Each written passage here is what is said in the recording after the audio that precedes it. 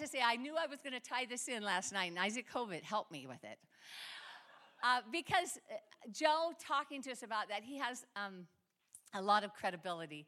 My brother Joe has been pastoring Life Center in Spokane, Washington for over 40 years. He's been married to his beautiful wife, Lena, for over 40 years. They've raised 5 children.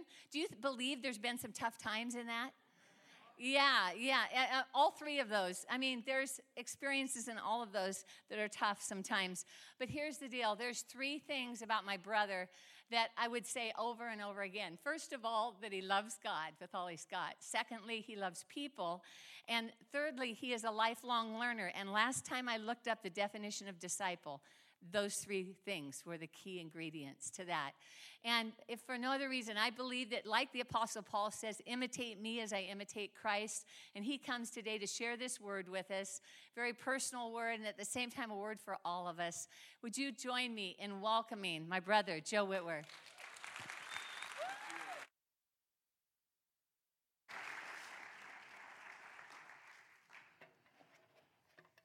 Well, good morning, everyone.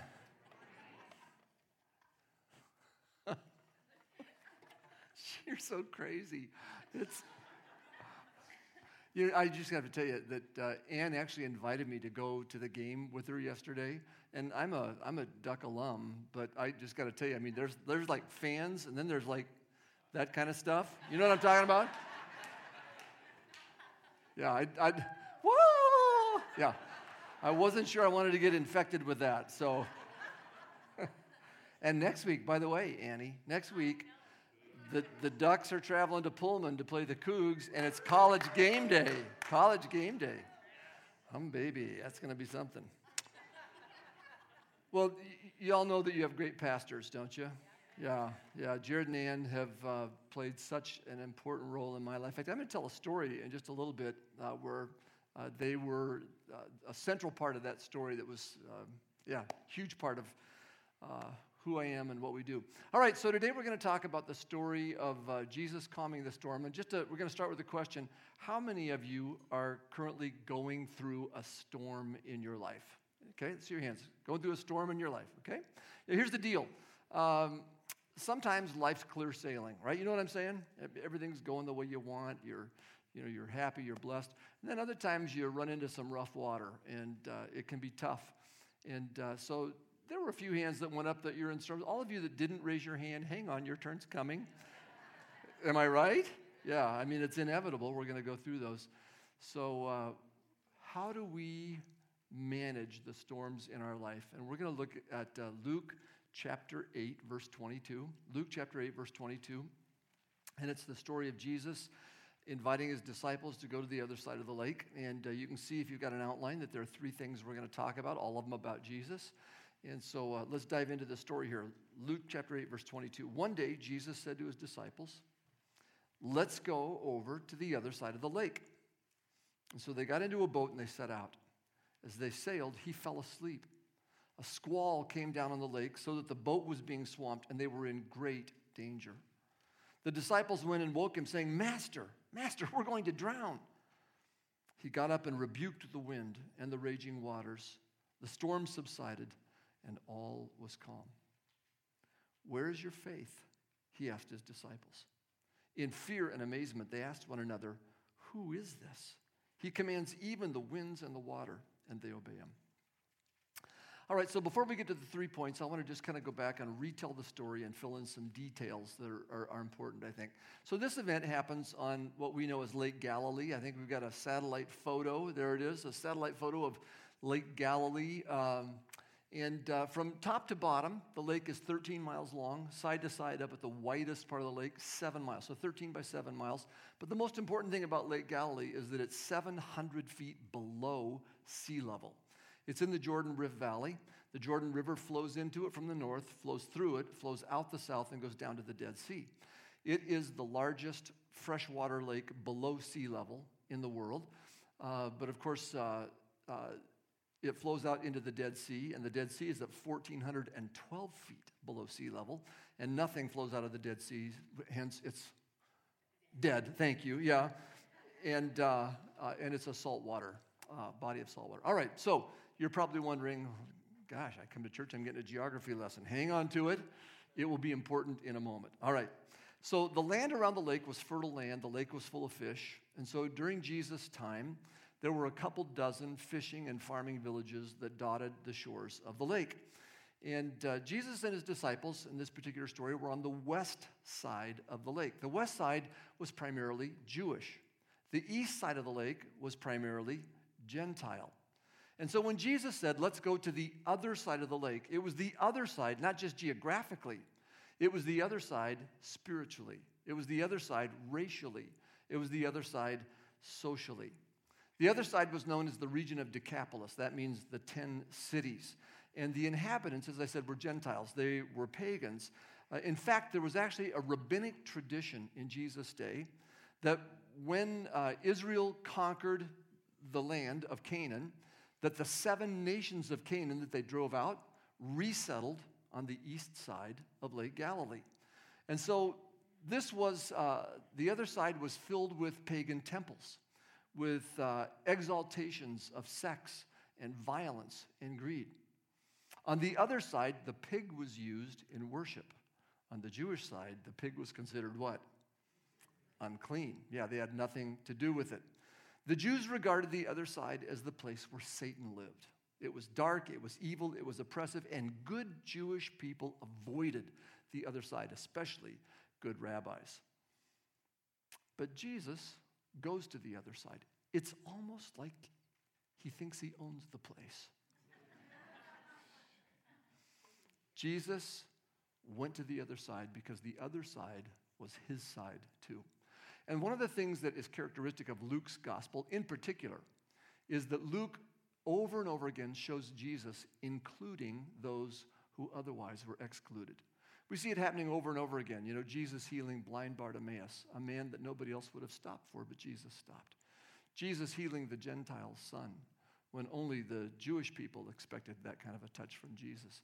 Jesus reaching out to women who were excluded in that community, but included by Jesus in his circle of disciples. Over and over again, Jesus reaches out to the other. And one of the drums I've been beating at my church for the last few years, real simple statement, I say it all the time, I say, move toward the other. Move toward the other. And the other might be someone who is just different than you, different politically. Do we live in a politically polarized culture right now? Oh, my word, yeah. And so often, you know, what we tend to do is say, oh, you're one of them, yeah. You're one of them, and I'm over here. And Jesus moved toward the other. It might be someone who's different politically. It might be someone who's different racially, someone who's different socially. You know, when we walk into a room, we all do this. We look the room over, and we look for someone that we know first. Is there anyone I know? And then if there's no one we know, then we look for someone who is like us, right? We look for someone who looks like us, or maybe thinks like us, or dressed like us, but we look for someone like us. It's human nature. But the problem with this particular aspect of human nature is that we end up grouped in little bubbles. And Jesus breaks those bubbles all the time. Jesus was constantly moving toward the other, constantly including those who've been excluded. And if you're going to follow Jesus, you can't help but follow him to the other side. Jesus calls us to the other side. He calls us to bridge the gap and move toward the other. So when Jesus says, let's go to the other side, his disciples weren't real happy about it. This was not a place they liked to go. It was not a place they wanted to go. It wasn't people they wanted to hang out with. They weren't happy, but they went, and there was an adventure that awaited them. They got into the boat, they set out, and it says that Jesus quickly fell asleep. Now, Mark tells us in his version of this story that it was evening. So Jesus has just spent a long day healing people and teaching people and being with people, and he's exhausted. And so he falls asleep in the back of the boat, and this tremendous storm bursts, and he sleeps right through the storm.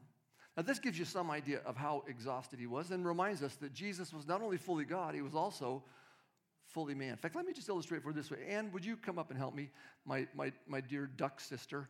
And just sit right here on this top step, if you would. And Ann's going to be Jesus for us. Isn't that appropriate?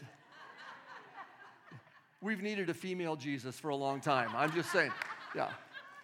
So Anne's asleep. She's fallen asleep in the back of the boat, and the storm is blowing. That means what? That means the boat's rocking, right? So, the boat's going back and forth, and the wind is howling, and the water is spraying over the edge. Now, she woke up. Jesus, on the other hand, slept right through all of that. It's kind of amazing, isn't it? And the disciples had to come and shake him awake. He was really, really tired. Now, these storms that blew down on the lake were not actually unusual. And we're going to come back to our little geography lesson. Remember, the lake was 700 feet below sea level? Only 30 miles away to the northeast was Mount Hermon. Mount Hermon's almost 10,000 feet tall.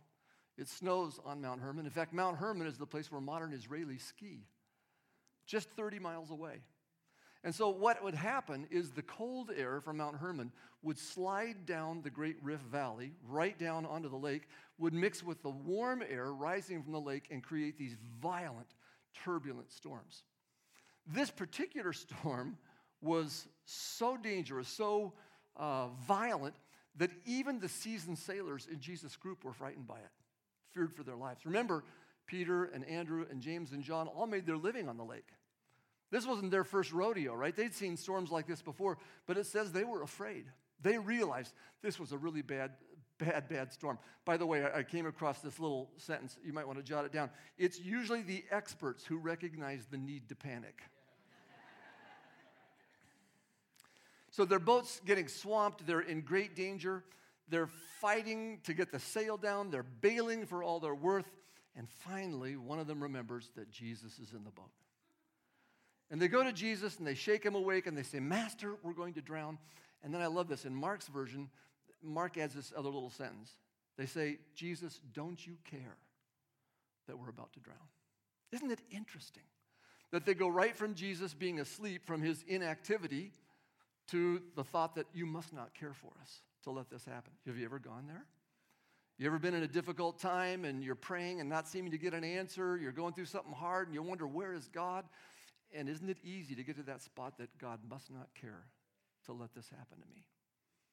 Hold that thought, because we'll see whether he cares or not. So they shake Jesus awake. He stands up. He says, "Shh." The wind stops. The sea goes calm. And when I get to heaven, I want to see the video replay of this. Don't you? Because I want to see the expression on the disciples' faces, like, oh. Because it says they were afraid of the storm. But then it says, when Jesus calmed the storm, it says, now they're terrified. Why are they terrified? Because they suddenly realize someone stronger than the storm is in their boat. And they said, who is this? Who is this? Even the wind and the waves obey him. And that question, who is this, is the central question, not just in Luke's gospel, but in all four of the gospels. All the gospels are written to answer that question, who is Jesus? Today, I want to focus, though, on the question that Jesus asked the disciples. And that question was, where is your faith? Where is your faith? At first, it seems almost comical, right? That when they wake Jesus up, he says, why are you afraid? Where's your faith? If I'd been in the boat, I would have said, what do you mean, why are we afraid, Jesus? We're about to go down for the count, right? We're all going to drown. And where is your faith? What in the world does faith have to do with anything? Well, it turns out the faith has everything to do with navigating the storms of life. So why did Jesus ask the question? I'll put a little sentence up here. The disciples lost their faith in the storm because they forgot three important things. Here are the three things. And by the way, these are the 3 points in your outline, so you can get ahead of the game by writing these down. Here they come. They forgot Jesus' promise. They forgot Jesus' presence. And they forgot Jesus' power. Jesus' promise, Jesus' presence, and Jesus' power. And sometimes we get lost in the storm because we forget those same three things. So let's just unpack them real quickly. Number one on your outline, Jesus' promise. And his promise was, we're going to the other side. We're going to the other side. Remember, whose idea was it to go to the other side? It was Jesus' idea, right? This wasn't Peter or Andrew or James or John or any of the disciples who said, hey, let's go visit the other side. It was Jesus who said, let's go to the other side. And here's the big idea, friends. If Jesus says we're going to the other side, then We're going to the other side. Right, exactly.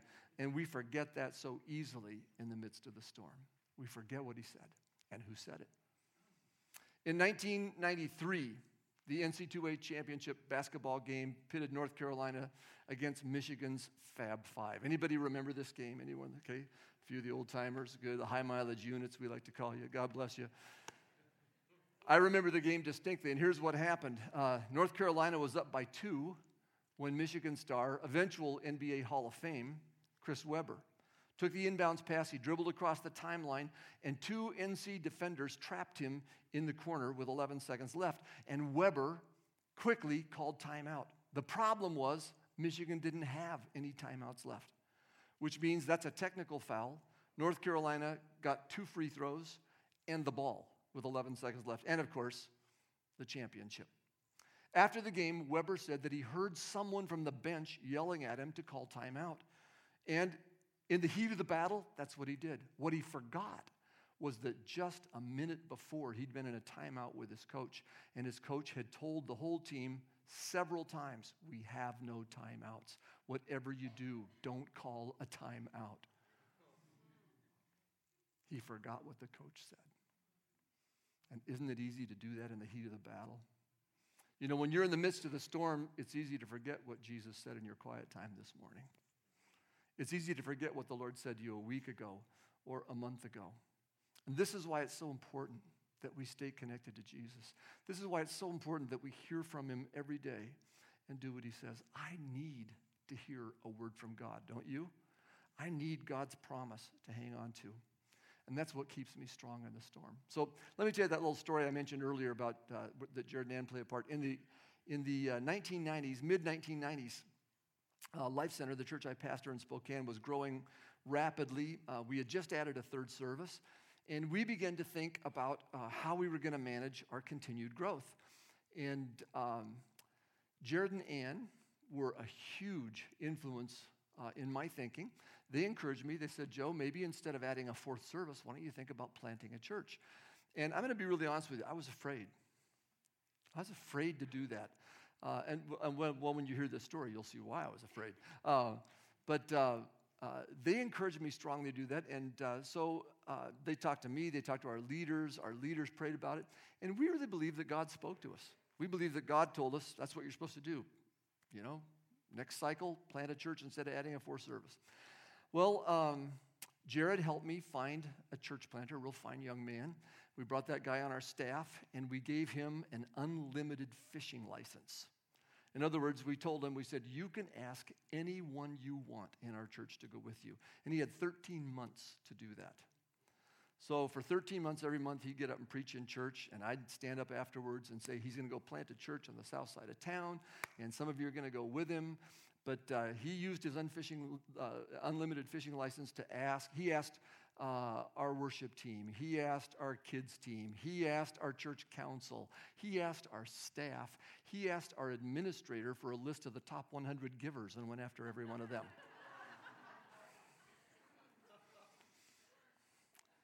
This was not a bright idea. So what happened was it just created this really weird tension in our church. You know what I'm saying? It'd be like Lydia. Here's your top volunteer over here, and you happen to walk in and see this guy talking to your top volunteer, and what do you assume? He's taking your gal or guy, right? You know, and you inside you get all, and really they're just talking about the Mariner game, but you don't know that. You assume yes. So it was stupid. Anyway. Even though it was stupid, God blessed it. He blessed it in a remarkable way. So the time came to launch, and we sent 400 people from our church. Now, to put that in perspective, we were running about 1,600 every weekend at the time. So 400 people represented a 4th of our congregation. It was a 4th of our offerings that walked out the door, because we were charting that to see, it was half our worship team, it was half our kids team, it was members of our council, it was staff members, it was top givers. All those people he asked, he drained the leadership out of our church. And we looked at that and thought, oh, Lord, we are in big stinking trouble, right? The next Sunday, We weren't down by 400 people. By the way, they opened that Sunday with 565 people at their first service. It was a big baby. It was a great start. And the next Sunday, we weren't down by 400. We were down by 40. We'd planned on 2 years to fill the seats back up. It took 1 week. And the next year, we made budget every single month. We have no idea how that happened. It was just a God thing, right? What sustained us through that time where we were scratching our heads going, what have we done? What sustained us was a word from God. That the Lord had said, we're going to the other side. You're going to plant a church. It's going to be okay. We're going to the other side. Here we are almost 20 years later, and we have 18 daughter and granddaughter churches that we've planted. And and the Lord, we found out that we couldn't give people away fast enough.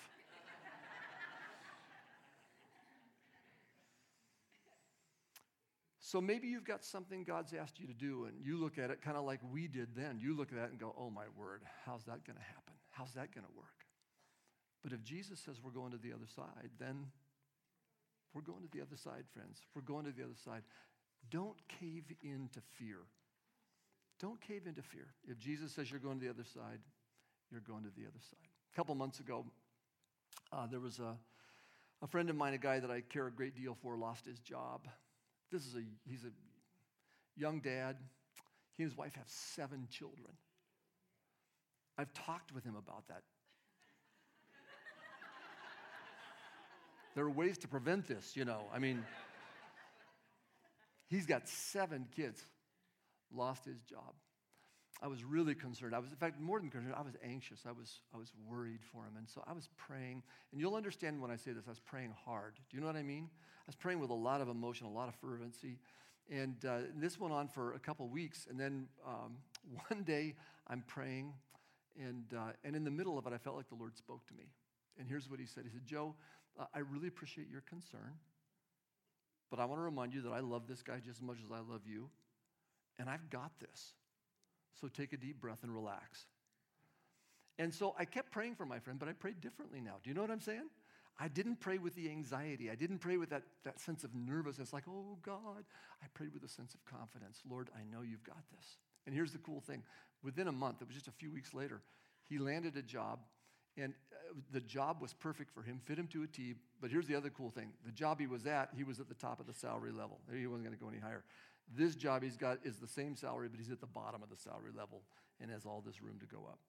And so the Lord did an amazing thing.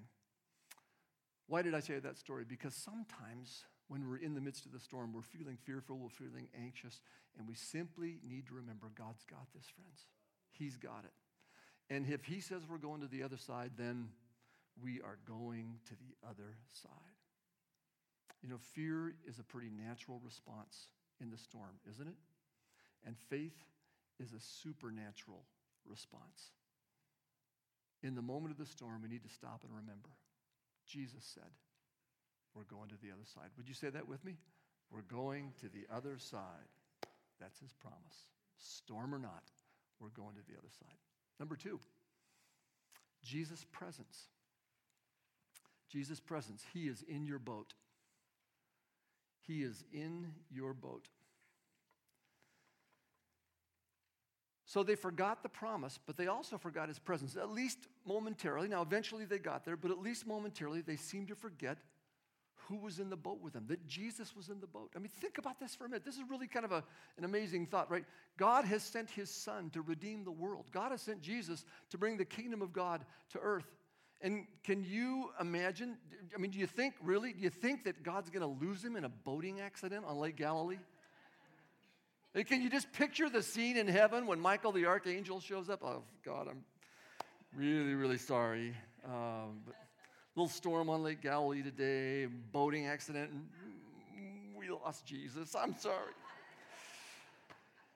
Wasn't wearing a life preserver, not much we could do, came out of nowhere. You know how it is down there.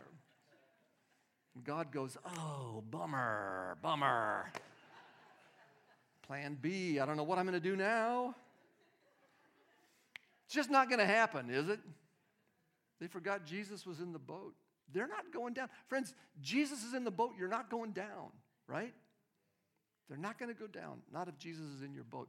And when you give your life to Jesus, when you invite him in, Jesus moves into your life, and he moves into every part of it, storms included. He's not just there in the good times. He's there all the time. He's in the boat with you. In 2006, Lane and I had quite a year in 2006. The year started with a cancer diagnosis. I found out I had prostate cancer. My dad died of prostate cancer at 64. His dad died of prostate cancer at 58. I'm 54, and I'm diagnosed with it.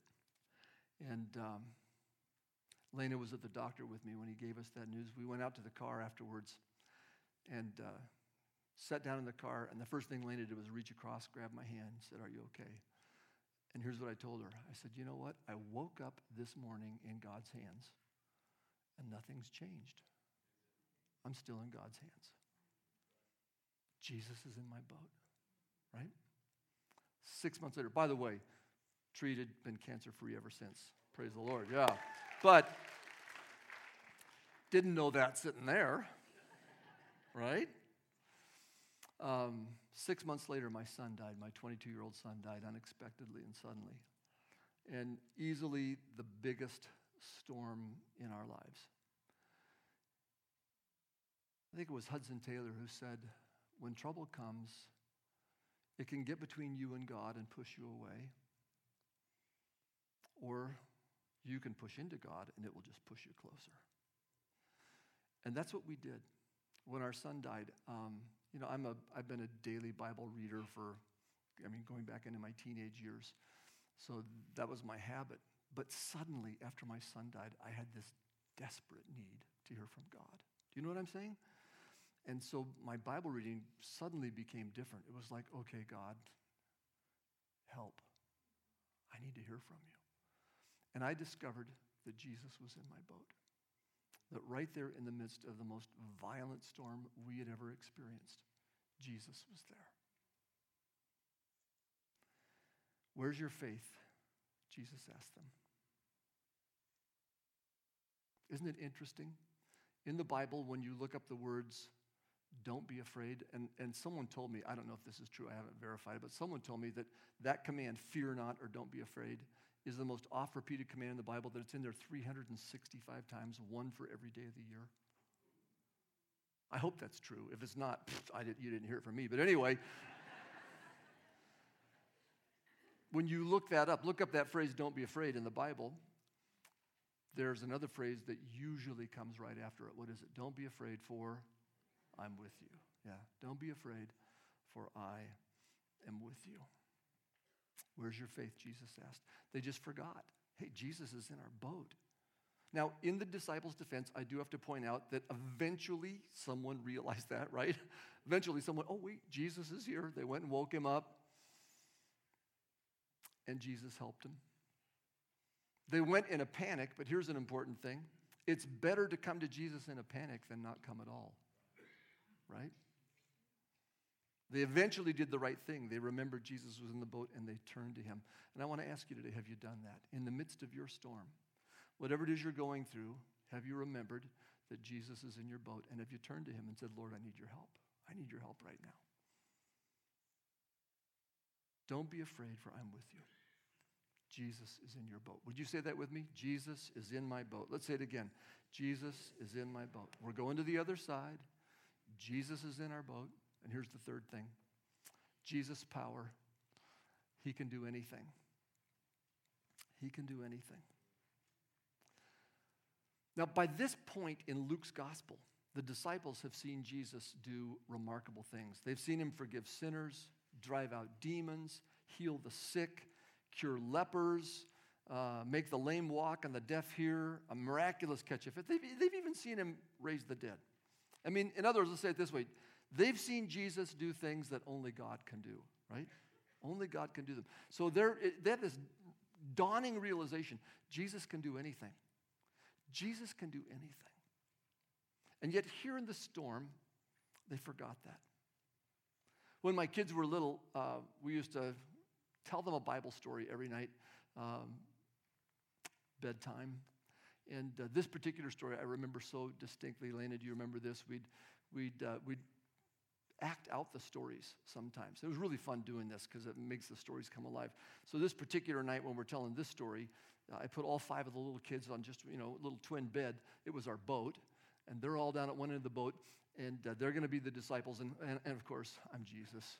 And I'm telling the story. I can be whoever I want. So I'm Jesus. So I'm asleep up in this end of the boat, and we're telling the story about the wind and the waves and everything. Then finally one of them comes and shakes me awake, and I stand up on the bed, and I say, shh, something they heard me say often. Shh, and still. Then I ask them, I say, okay, what did you learn from this story? And they would say the same thing they'd say about all the miracle stories. They said, Jesus can do anything. Jesus can do anything. I wanted my kids to grow up believing that, don't you? Jesus can do anything.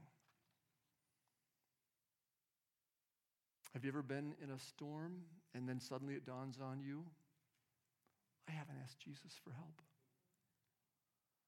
I'm a natural schemer. Anybody else in the room? You all know what I'm talking about? When I see a problem, my first response isn't to think, I should pray about it. My first response is, how am I going to fix this? What am I going to do? I start planning, I start scheming, I start working. But when you're in a storm, the disciples were bailing for all they were worth. They were still going down, right? All their scheming, all their working wasn't going to fix anything. They needed to turn to Jesus. In the midst of the storm, it's important to remember. Sometimes, some of you aren't schemers. Some of you aren't roll your sleeves up and get it done. Some of you, I'm not going to ask for a show of hands, are just worriers. You know what I'm saying?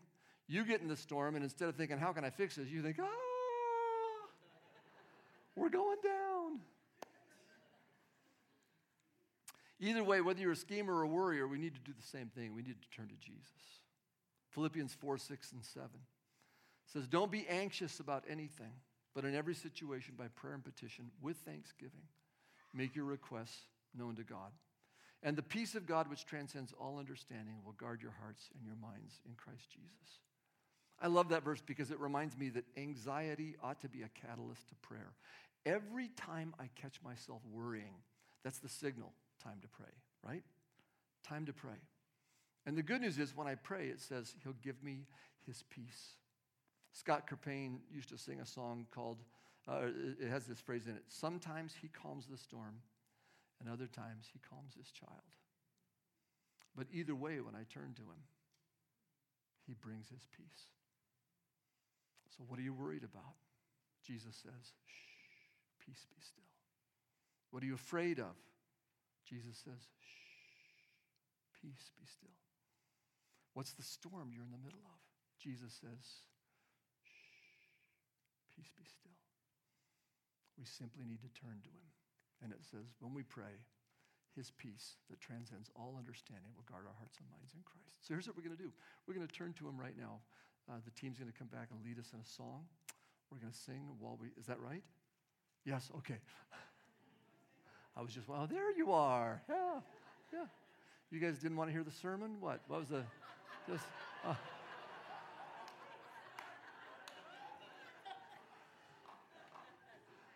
I better be careful because Marley can dish it out. You all know that about, yeah. So, all right, so we're going to sing. And then while we're singing, I want to invite you to think about the storm that you're in right now. And whatever it is, to bring it to Jesus. Just bring it to Jesus and say, Lord, help me. And then I'm going to come back up and we're going to just take a moment to pray over some of these things, and then we'll close. All right?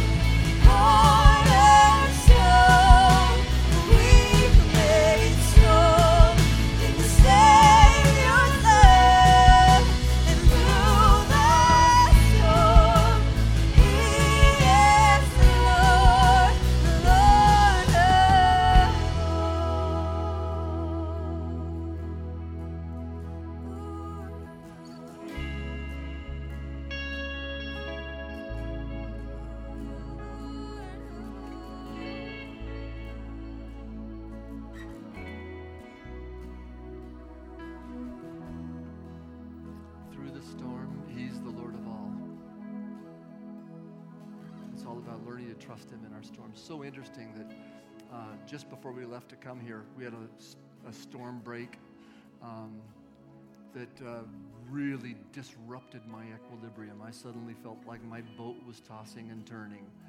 And my wife has been so good for me the last few days, because every time I start to feel that disequilibrium, she takes my hand and says, God's in our boat. The Lord's got this. It's going to be okay. It is, isn't it? It's going to be okay. He's with you in your storm too. So I want you to just repeat these things with me, and then we're going to pray. They're real simple. We're going to the other side. Let's say it. We're going to the other side. Jesus is in my boat. And Jesus can do anything. So Lord, remind us of that when we're in the storm. And rather than being anxious or fearful or panicked, give us your peace, that peace that passes all understanding, because we're going to the other side, and Jesus is in our boat, and you, Lord, you can do anything. Thank you. In Jesus' name, amen.